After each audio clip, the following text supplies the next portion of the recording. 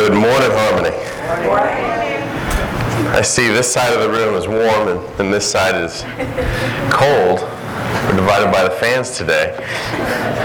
We're Harmony, folks. Harmony, okay? Not disharmony, all right? Come on. How are y'all doing this week? Hey, not bad. You guys sounded pretty good clapping today. I was pretty proud of you guys. Normally when I hear clapping, I'm like, oh no.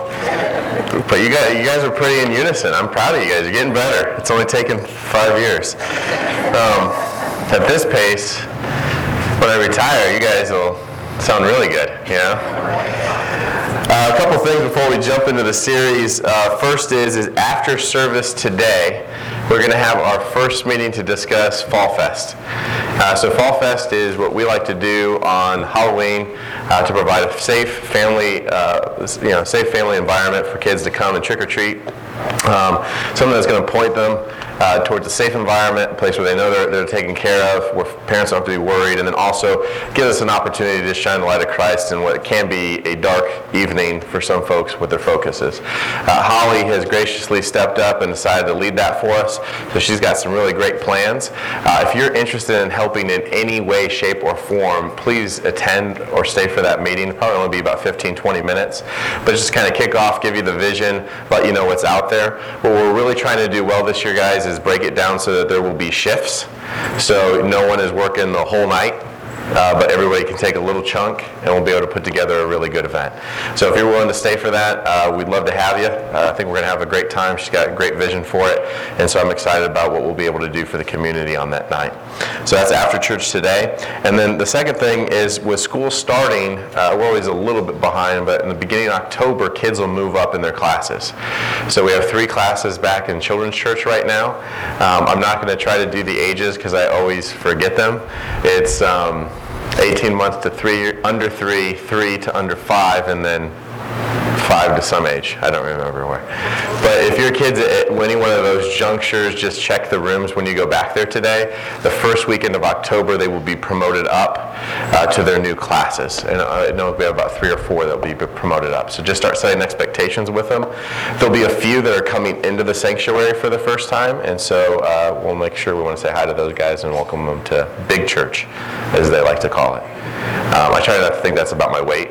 I think that's just because we're taller. I think so. All right, so let's go ahead. We are going to be in our second sermon on this series called Called to Excellence. And let me just kind of set the table for you again. My focus with this series is that some of us, well, I'll just be honest, I think a lot of us, we are paycheck to paycheck people, and we are paycheck to paycheck Christians. Now, if you're not familiar with that term, what we mean when we say someone's paycheck to paycheck, what we mean about them is they don't think about long-term game plan. They don't think about retirement. They don't think about what they want to save for. They don't think about trips.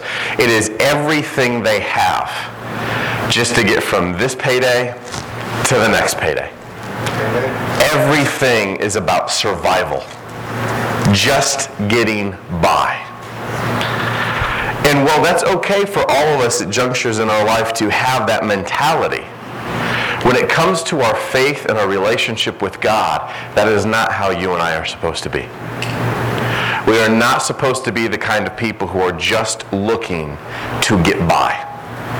And the reason for that is when it comes to our faith, when it comes to our God, He is not a God that is limited.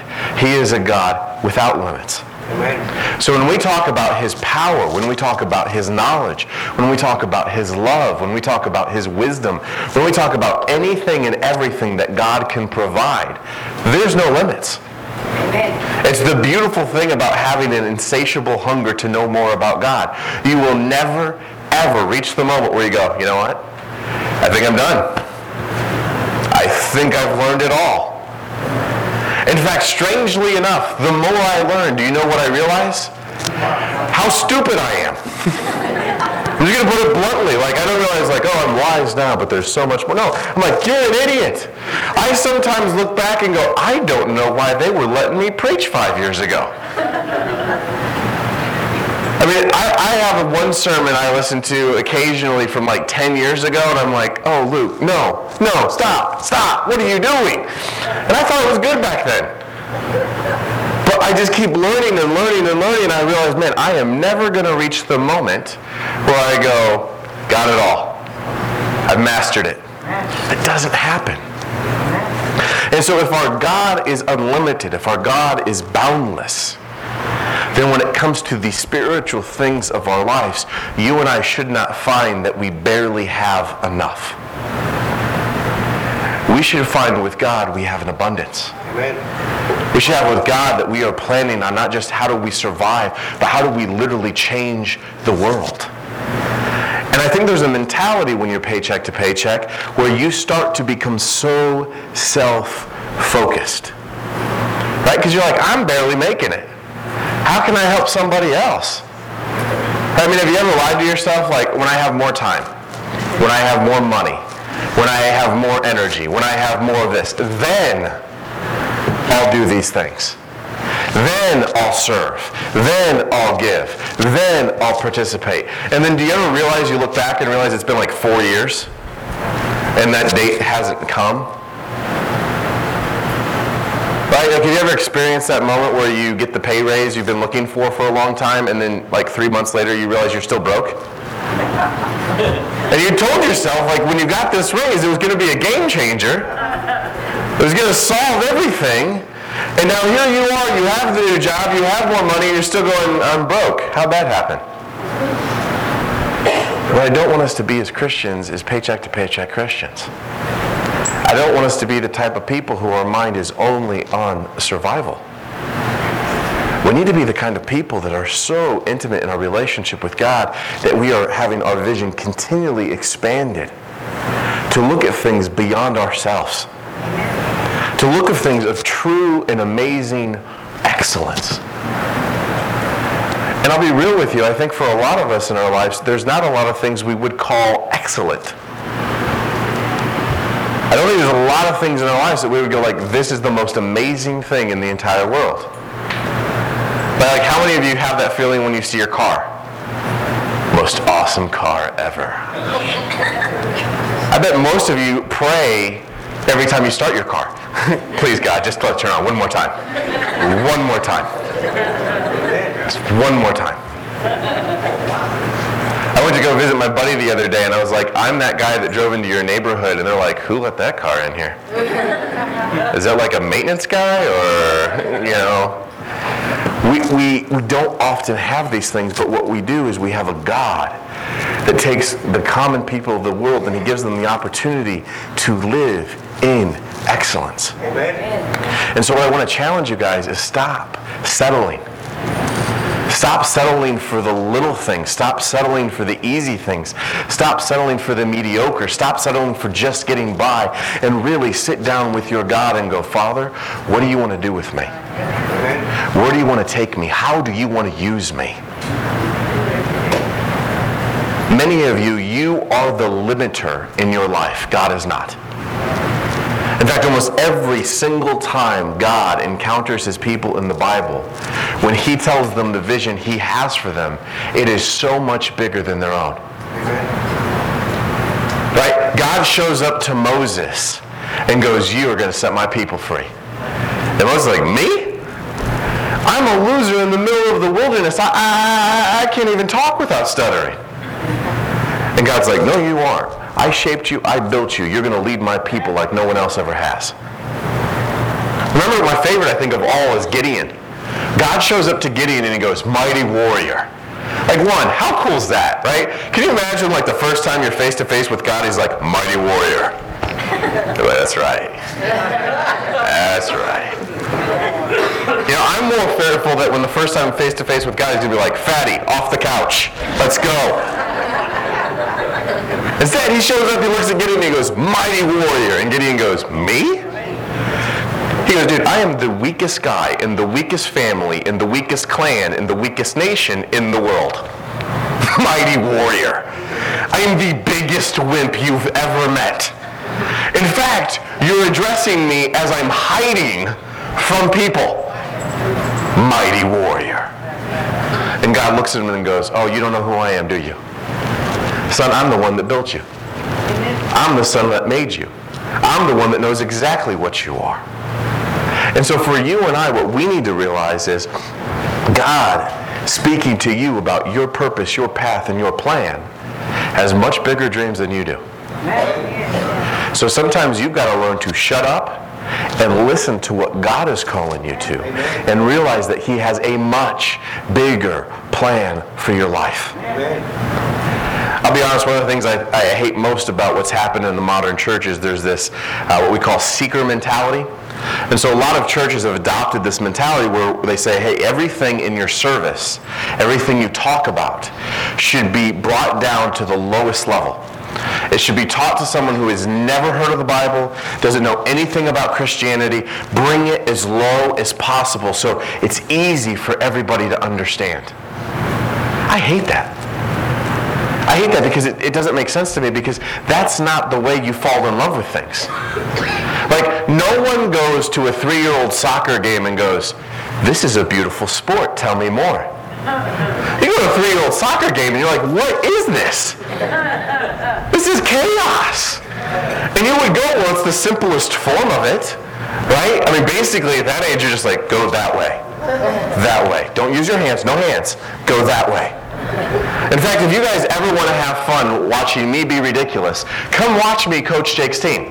Because half the time it's me sprinting beyond them, standing in front of our own goal and going, no, the other way. Amazingly, people watching this don't fall in love with the game of soccer. Yet they watch a Lionel Messi play, and even though they may not know any of the rules, they go, what is he doing? That's pretty cool. I need to learn more about this. Right? Most people fell in love with someone playing the guitar. It wasn't, a 3rd grader in elementary school. It was Jimi Hendrix. And they're like, what is that? You can make that machine make that noise? Oh my goodness. When people look at you and your faith and your relationship with God and what we discuss, do they sit here and walk in and go, oh, that's it? That's pretty simple. Or do they walk in and go, man, I don't know everything you're talking about, but I am so intrigued because you guys are just performing and living at a different place than me. Amen. It doesn't really make sense to me. I have a million questions about this. But my goodness, you guys are doing something different. And I need to learn more. Amen. Is that the kind of intrigue that we build in our lives? Where people look at us and go, you're doing something so strange to me, so different to me, but so out there and cool. I got to be part of that. I got to know more. Or we simplified it down so much that this is just like a boring walkthrough. No excitement, no energy, no passion. Right? I want to see people who are all in. And so through this series, we're going to talk about 3 things. The first is, our excellence is of the Lord. And this is a huge part, guys, because there's a lot of people in this world who pursue excellence. But there's a huge difference between those who pursue it in themselves and those who pursue it in Him. In Him looks like this, John 15:4. Abide in me and I in you, as the branch cannot bear fruit of itself unless it abides in the vine. So neither can you unless you abide in me. What's Jesus' point? You can do nothing of value without Him. Let me say that again. You can do how much? You can do nothing of value without Him. Do you believe that? I'll be honest, I struggle with that. I struggle with that because sometimes I actually think I'm good at stuff. I'll be honest, sometimes I'm tempted to go, Luke, you can figure this out. Luke, you can work your way out of this. You can think your way out of this. You can talk your way out of this. And you know what I really had to come to terms with? Look, you can do little stuff, Luke, but it's not real value. Everything that you could ever accomplish in your life, maximizing your talent, would disappear without a trace. Within years of you being gone. If you're lucky. If you're lucky. We recently had at work, my boss's boss, who is a big executive, got fired. It's 3 weeks later, and you know what we realized? The department's functioning exactly the same as it was 3 weeks ago. This guy was unbelievably talented, went to Harvard, had done amazing things in his career, one of the smartest people you'd meet, charismatic, great speaker, great leader, and we've replaced him and filled in for him like that. I'm like, if that can happen to him, my goodness, how quickly would they forget I'm here? By lunch, they'd be like, Luke? Who? I don't remember that guy. If we do things in and of our own power, they can never accumulate to anything of value. Our excellence has to come from God. And notice, he says, don't abide in my rules.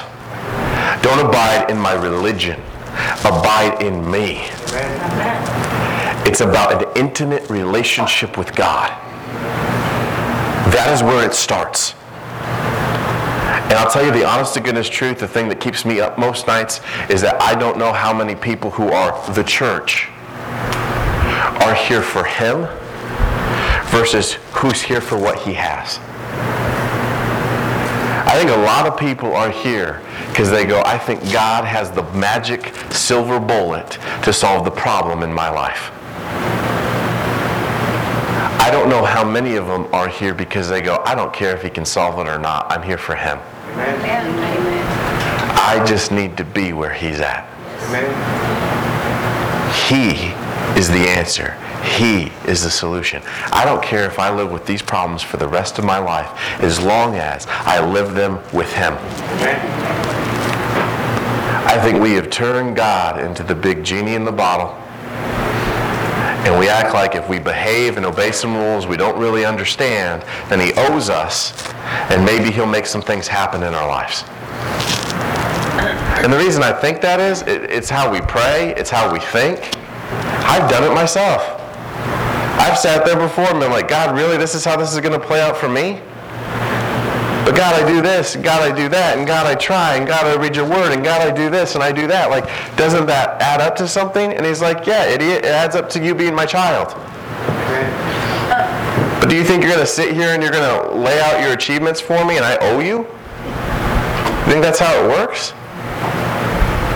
Our excellence isn't of us, it's of him. We have to remember that. Because brothers and sisters, why I'm going to hamper on this point so much is, this is the difference between being a faithful disciple and being a Pharisee. The Pharisees chased excellence, but not in the Lord. And they became the enemies of God. They wanted to be better than everybody else.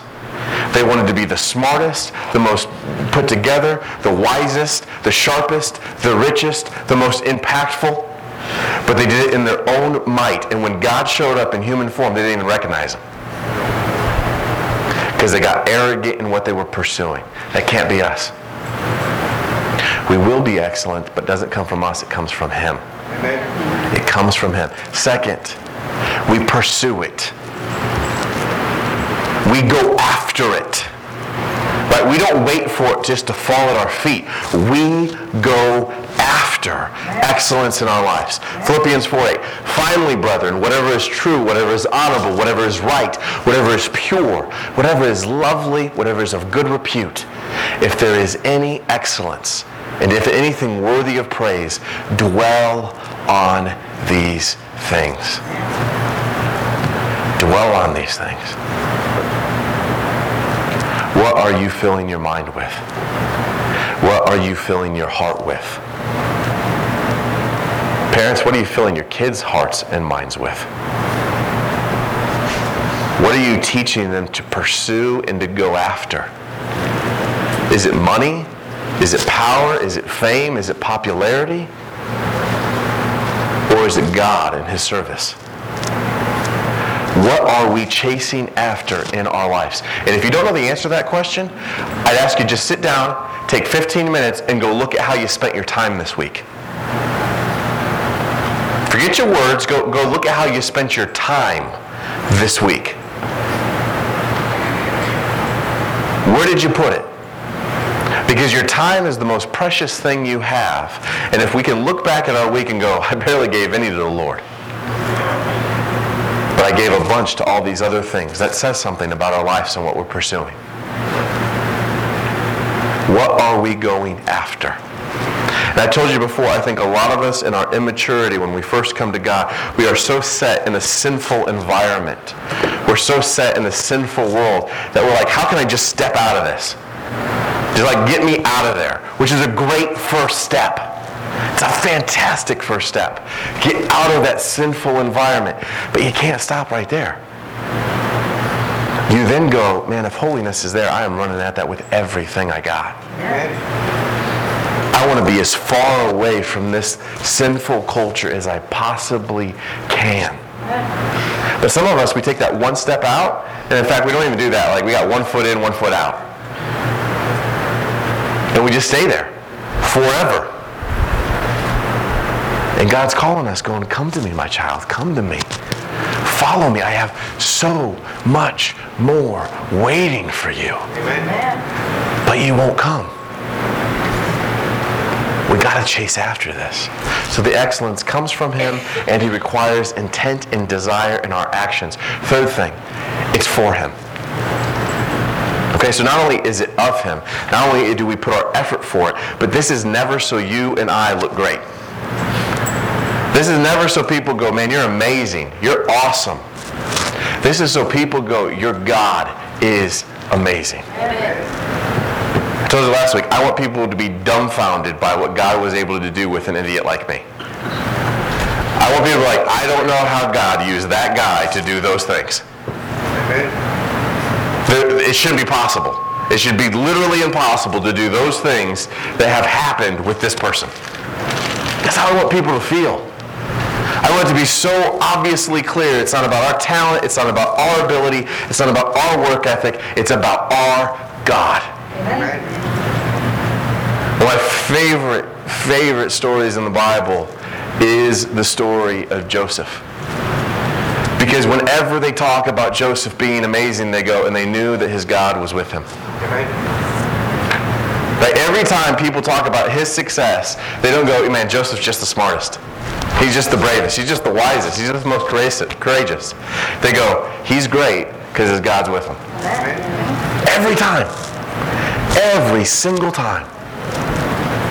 And so that has to be our focus. Whatever you do your work heartily as for the Lord rather than for men. And that includes yourself. You're not doing these things for anybody else besides him. How you talk, how you work, how you raise your children, how you live your life, how your marriage is run, how you spend your money, how you spend your time, all of it. It's for him. It's for him. So let's look at a couple things here. Come with me to John chapter 15. John chapter 15.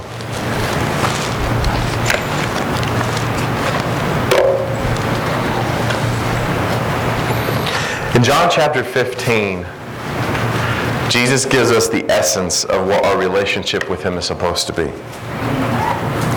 He says in verse 1, I am the true vine, and my Father is the vine dresser. Every branch in me that does not bear fruit, he takes away. And every branch that bears fruit, he prunes it so that it may bear more fruit. You are already clean because of the word which I have spoken to you. Abide in me, and I in you. As the branch cannot bear fruit of itself unless it abides in the vine, so neither can you unless you abide in me. I am the vine, you are the branches. He who abides in me and I in him, he bears much fruit. For apart from me, you can do nothing. If anyone does not abide in me, he is thrown away as a branch and dries up, and they gather them and cast them into the fire, and they are burned. If you abide in me and my words abide in you, ask whatever you wish and it will be done for you. My Father has glorified this, that you bear much fruit, and so prove to be my disciples. Just as the Father has loved me, I also loved you. Abide in my love. If you keep my commands, you will abide in my love, just as I have kept my Father's commands and abide in his love. These things I have spoken to you, so that my joy may be in you, and that your joy may be made full. What is Jesus' point? His point is, if you want the things of the Spirit, you don't chase after the things of the Spirit. You chase after Christ. Amen. And I told you before, a lot of us, right, we come here because we've identified a problem in our lives. We've identified a gap or an issue or some obstacle or some struggle we personally have, and we go, I can't do this.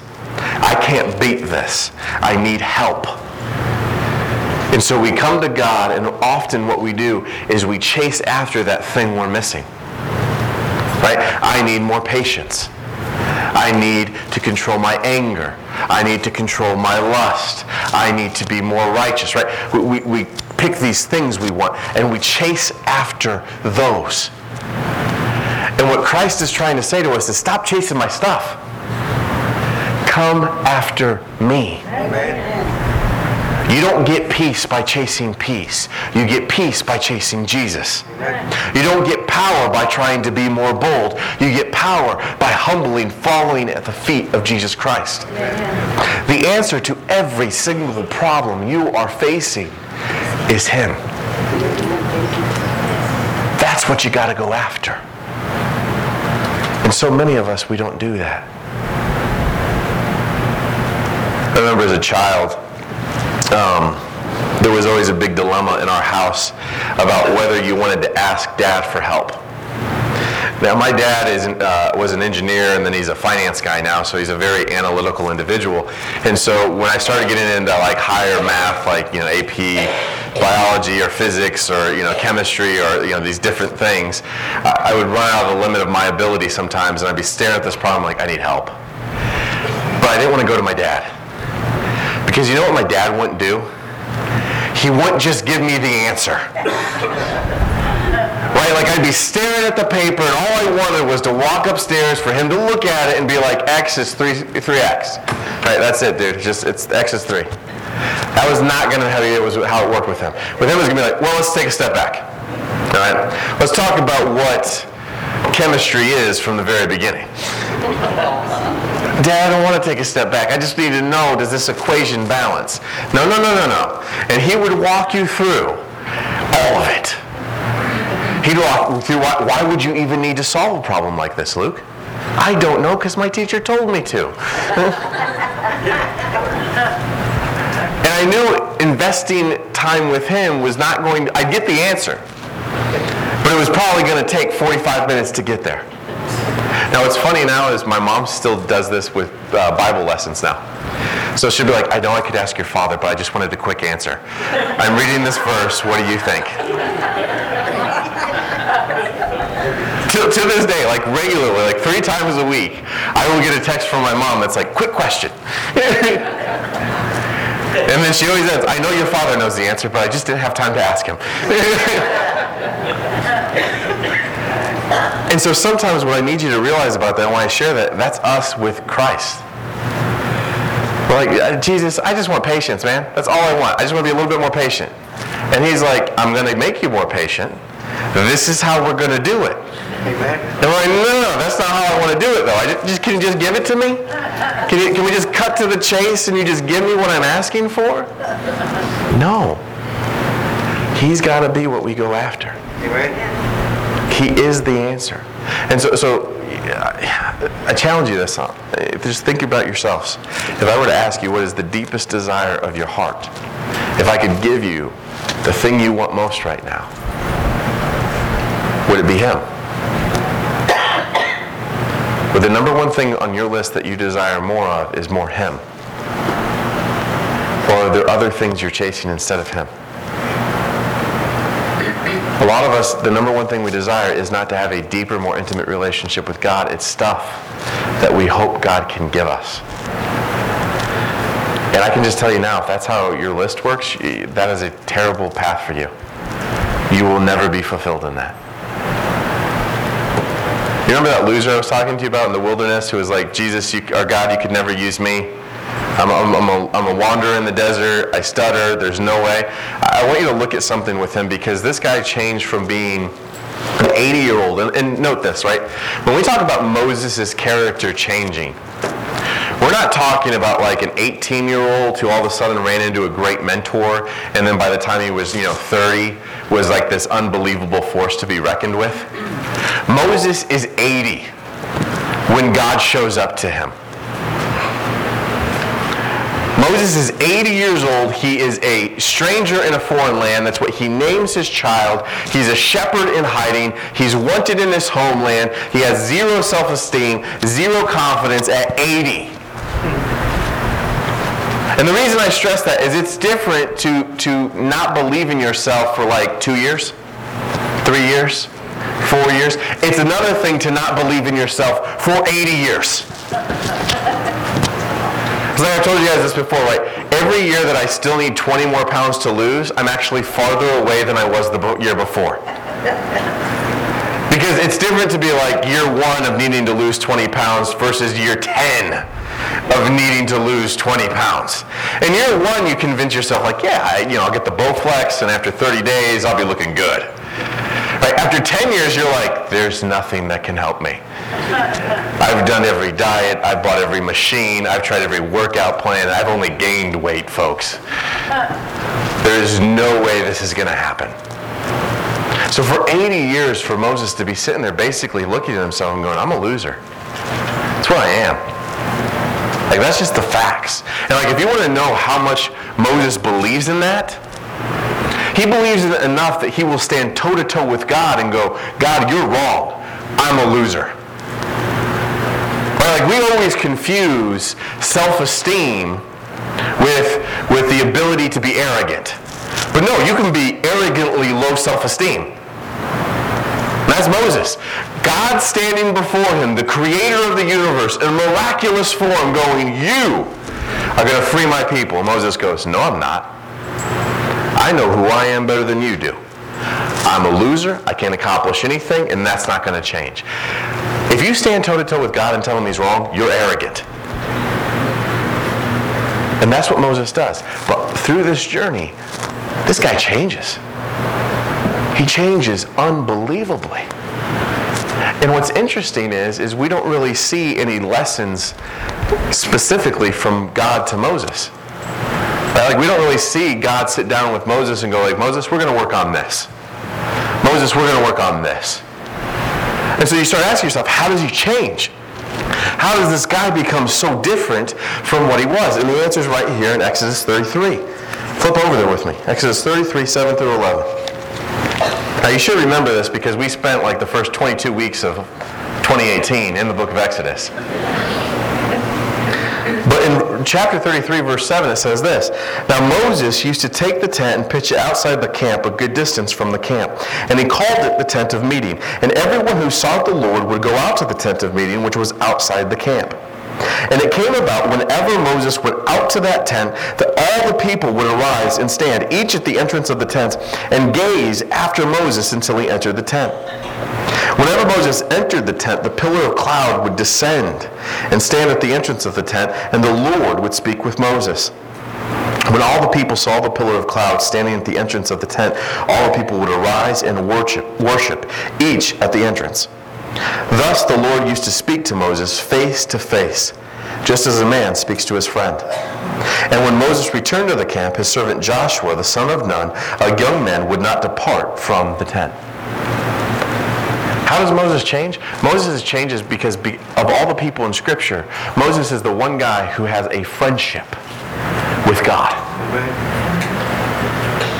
Every day, Moses just goes and spends deep, intimate time in conversation with the Lord. Regularly. Just sits down and talks to God. How Moses changed is Moses spent time with the Lord. Being with the Lord changed him. And think about it. That makes all the sense in the world. How many of you have seen someone in your life change because of a relationship? Right? They fall in love, they meet someone that they're crazy about, and just like osmosis, right? Just like being in their presence, they start to become somebody different. It happens because they're in these people's presence, and the love that they have for them just gradually starts to change them. Well, let's be honest. If that happens with regular human beings, how would that not happen with God? I mean, every time I see Chewy in that car with the neon green with the leopard print like window shade. I'm like, there's no way if we met Chewy 30 years ago he would be driving that. But he's got these women in his life that he loves like crazy, and what have they done to him? They've changed him. And as amazing as those women are, God is perfect. If you spend all of your time in the presence of the most powerful being in the universe, of the most loving being in the universe, of the wisest being in the universe, guess what that does to you? It reshapes you. It changes you. It makes you something different. Moses went from being a man who was so convinced he was a loser he would argue to God about it, to becoming one of the most influential people in the history of mankind. People who don't even believe the Bible won't even argue you that Moses is one of the greatest historical figures of all time. And how? By being in the presence of God. By being in the presence of God. And so I just need to challenge you, like, how much time this week did you spend in the presence of God? When's the last time you carved out a day and you said, this is my day for Him? I'm not talking about you at church on Sunday morning. I'm talking about you saying, this upcoming Saturday, 8 hours, me and God, by ourselves, no one else. When's the last time you went on a date with God? Forget a day. You just said the next 3 hours are His. His alone. I will be with no one else. I will be buried in His Word. I will be buried in prayer. I would be buried in His presence, and I want nothing else to pull me out of that. I just need to be with Him.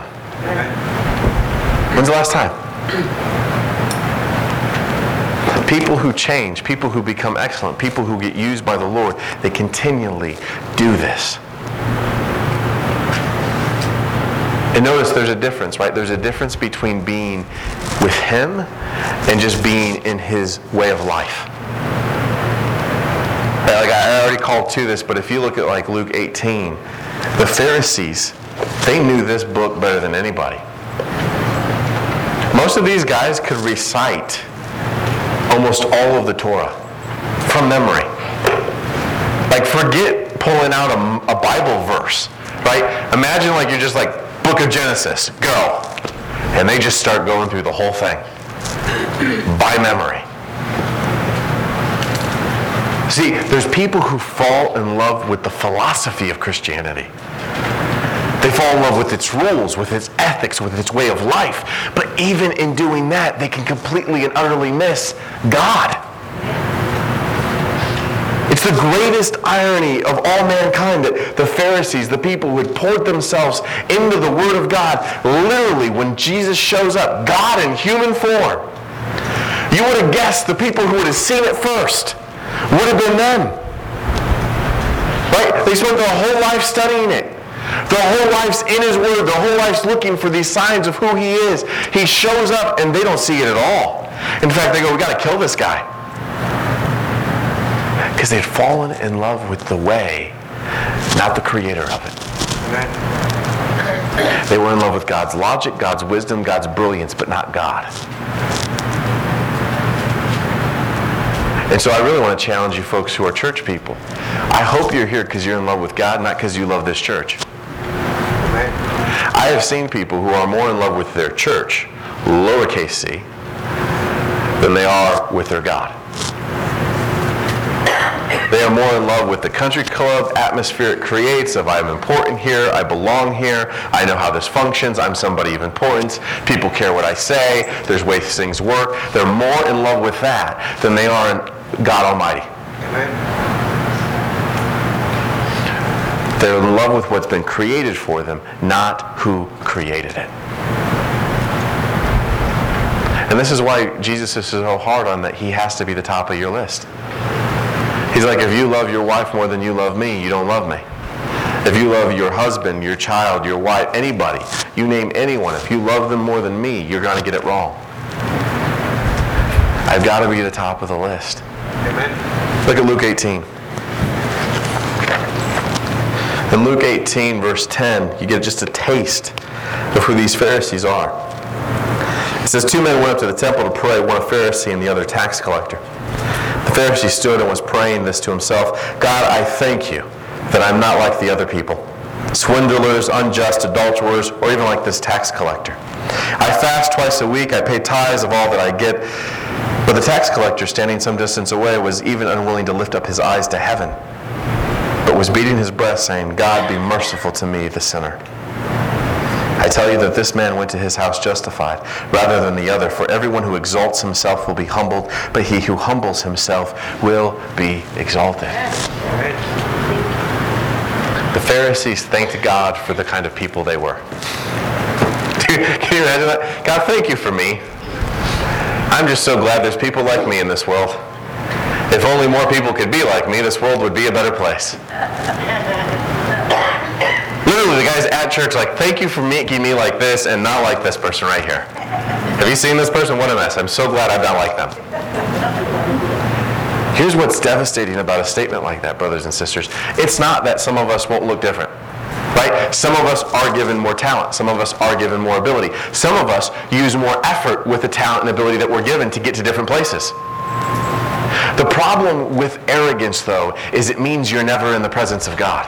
Amen. If you are constantly in the presence of the almighty and perfect God, guess what you never think? You never think you're awesome. Being humble is not about you thinking you're terrible. It's about you realizing, even in everything that you're capable of, when I sit in His presence, I know I'm not Him. The more I'm around Him, the more I realize He is so far beyond anything I could ever dream to be. And I realize as I walk this world, I am much more closer to all those people who are a mess than I am to Him. So I've told you, I actually love this place to feel like an AA meeting. Just a bunch of people who all admit, we're all addicts, we all got problems, we're all here to get help from the one person who can. Amen. There ain't no judgment here because we are all on the same path, we all got the same struggles, we all got the same problems to go through. But we know we can do it much better together, and we can do it better if we fall on our knees and go to Him. Amen. But let's be real, that's not what everybody sees at church. A lot of people who aren't at church, they'll tell you this is the Christian they run into. The one who's like, thank God I'm not like you. The problem with that person is their excellence has been built in themselves, not in God. I'm going to leave you with one last passage. I come to this one often, but it's the one that God always puts on my heart. It's in Luke chapter 5. In Luke chapter 5, Jesus performs one of His first miracles. And what I want you to pay attention as we read this is how differently people respond to the miracle. This does not happen that while the crowd was pressing around Him and listening to the word of God, He was standing by the lake of Gennesaret. And He saw 2 boats lying at the edge of the lake, but the fishermen had gotten out of them and were washing their nets. He got into one of the boats, which was Simon's, and asked him to put out a little way from the land. And he sat down and began teaching the people from the boat. When he had finished speaking, he said to Simon, "Put out into the deep water and let down your nets for a catch." Simon answered and said, "Master, we worked hard all night and caught nothing. But I will do as you say and let down the nets." When they had done this, they enclosed a great quantity of fish, and their nets began to break. So they signaled to their partners in the other boat for them to come and help them. And they came and filled both of the boats, so that they both began to sink. But when Simon Peter, listen to this, when Simon Peter saw that, he fell down at Jesus' feet, saying, "Go away from me, Lord, for I am a sinful man." For amazement had seized him, and all his companions, because of the catch of fish which they had taken.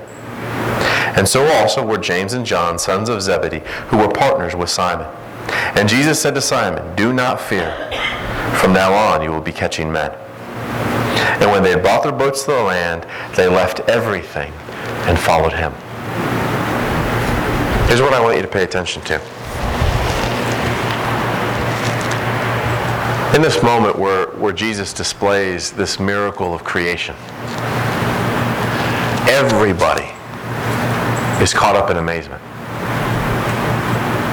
Like, if you don't know all the details, right, you catch fish at night back then. These are professional fishermen. They've finished their workday. They've got nothing, right? Jesus cast out at the wrong time, in the wrong direction, doing everything wrong, and all of a sudden we got more fish than anybody's ever seen in their entire lives. So many fish, we're sinking 2 professional fishing boats. Everybody's amazed because everybody realizes what's just happened. I can't explain. Can't explain it. And so while some are bewildered, some are like, this is so cool, there's one, though, who actually sees what's happening. Simon falls to his knees, and he doesn't talk about fish. He doesn't talk about power. He doesn't talk about amazement and wonder. He falls to his knees and he says, "Depart from me, Lord, for I am a sinful man." See, everybody else saw fish. Everybody else saw a miracle. What Peter saw was God standing right before me. Oh my goodness, I am standing in the presence of God Almighty. And if that's God, I know who I am. I'm a sinner. In that moment, he falls to his knees and he tells him, "Leave. I'm not worthy to be around you." This is why Simon was so powerfully used by God. Because while everybody else was seeing details, Simon saw the relationship. Right? Everybody else is caught up like, this is the greatest thing ever. I'm a professional fisherman. I have so many fish, my boats are sinking. I got money, I'm set for days, this is the big landfall, this is amazing, my prayers have been answered, right? Everybody's paying attention to what's been given, except for Peter. He stops looking at everything that's around him and realizes, who gave this to me? Who did this? That's the important thing. And God, that's what I pray for us. I pray we are those people that when we walk out each day, we are not looking at the blessings that pour down around us.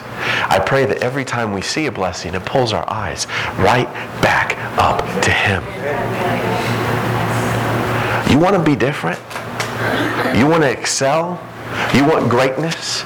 You want awesome things in your life? Then stop chasing stuff and start chasing Him. It's the only way to get there. I want you people to start talking about Christ as we should, as someone we love, as someone we live with, as someone we go through things with, through someone we experience life with. I know so many Christians, when I talk to them about Jesus, do you know what I get? I get biblical facts. Who's Jesus? Son of God, Messiah, Savior, died on the cross, rose 3 days later, performed many miracles, taught the Word. They give me these facts, and I'm like, literally anybody could tell me that. In fact, I can find a bunch of non-believers who could tell me all those facts. I want you, the next time I talk to you about Christ, to start describing Him as if He's someone you actually know. Like, have you ever noticed if you ask someone about like their mom, they don't sit there and go, she's 5'11", brown hair, green eyes, went to this school, got this degree, works this job, she's a customer service representative.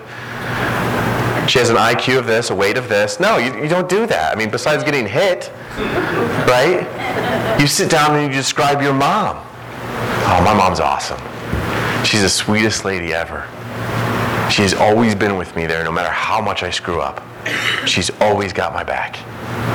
That's how people talk about their moms. And what you realize about that person is even though you didn't learn any facts about them, you just heard the emotion, the love, the relationship that's there.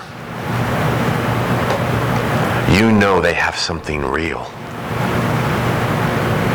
If I ever met somebody who started talking about their mom with facts, I'd be like, so you guys not talk? Not a good relationship? The way you describe Jesus shouldn't be the way you describe your favorite athletes. You should be talking about Him in a way that only you could have experienced. I love Christ because when I was on a path that I thought was brilliant, He pulled me off of it and showed me a whole new way of life. Amen. He has continually amazed me on how stupid I am and how bad my plans are and how wonderful and amazing His are. And no matter many times I try to pull the wrong way, He's so patient with me and He pulls me back. And every single time I doubt Him, He has proved to me He's got far more planned out for me than I could have ever dreamed of. Amen. We have got to have intimate relationship with God. That's where excellence comes from.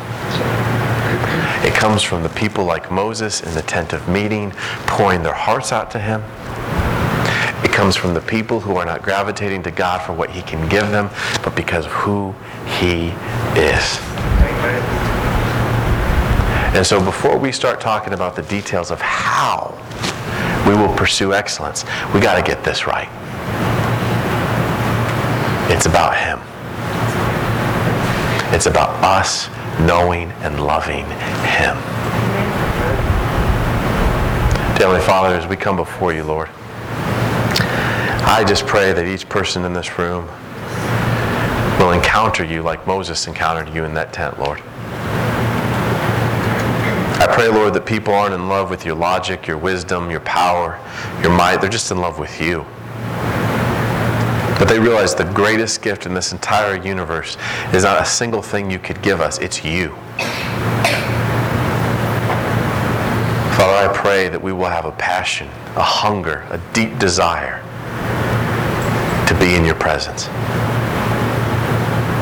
And I pray, Father, if there are people in this room who have only heard about You, who've only read about You, that, Father, today You would encounter them. That today, Father, You would open up their eyes so that they could see You. Father, that we get to call You Father is such an awesome gift. May we never take it for granted. We love You. We praise You. We serve You. All in the wonderful and powerful name of Jesus. Amen. I'm going to be up at the front. Brother James will be in the back. If there's anything that you feel like you need to pray about, you feel free to come forward. As always, if you don't feel comfortable coming up during service, you seek us out after. God has put this family together so that you know that you are not alone. Right?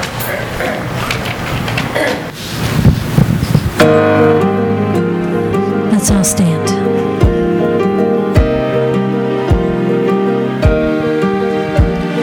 Oh, my soul, oh, how you worry, oh, how you weary from fearing you lost control. This was the one thing you didn't see coming, and no one would blame you, though. If you cried in private, if you tried to hide it away, so no one knows, no one will see if you stop believing. Oh, my soul, you are not alone. There's a place where fear has to face the God you know. One more day, He will make a way. Let Him show you how you can lay this down. 'Cause you're not alone. Here and now, you can be honest. I won't try to promise that someday it all works out. 'Cause this is the valley, and even now He is breathing on your dry bones. And there will be dancing, there will be beauty where beauty was ash and stone. This much I know. Oh, my soul,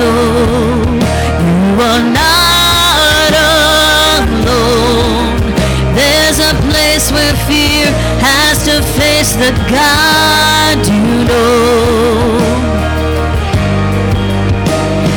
One more day, He will make a way. Let Him show you how you can lay this down. I'm not strong enough, I can't take anymore.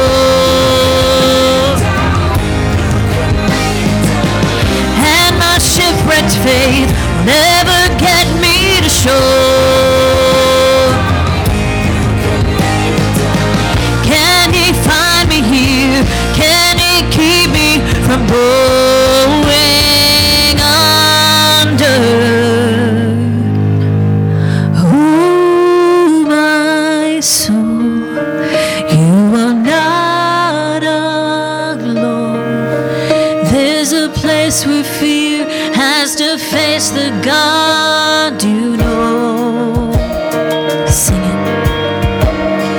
One more day, He will make a way.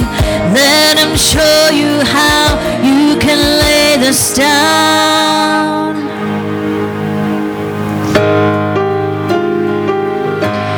'Cause you're not alone.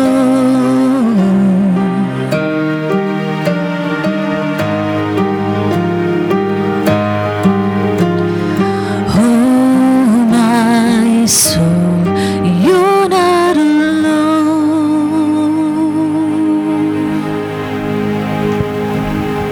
Amen.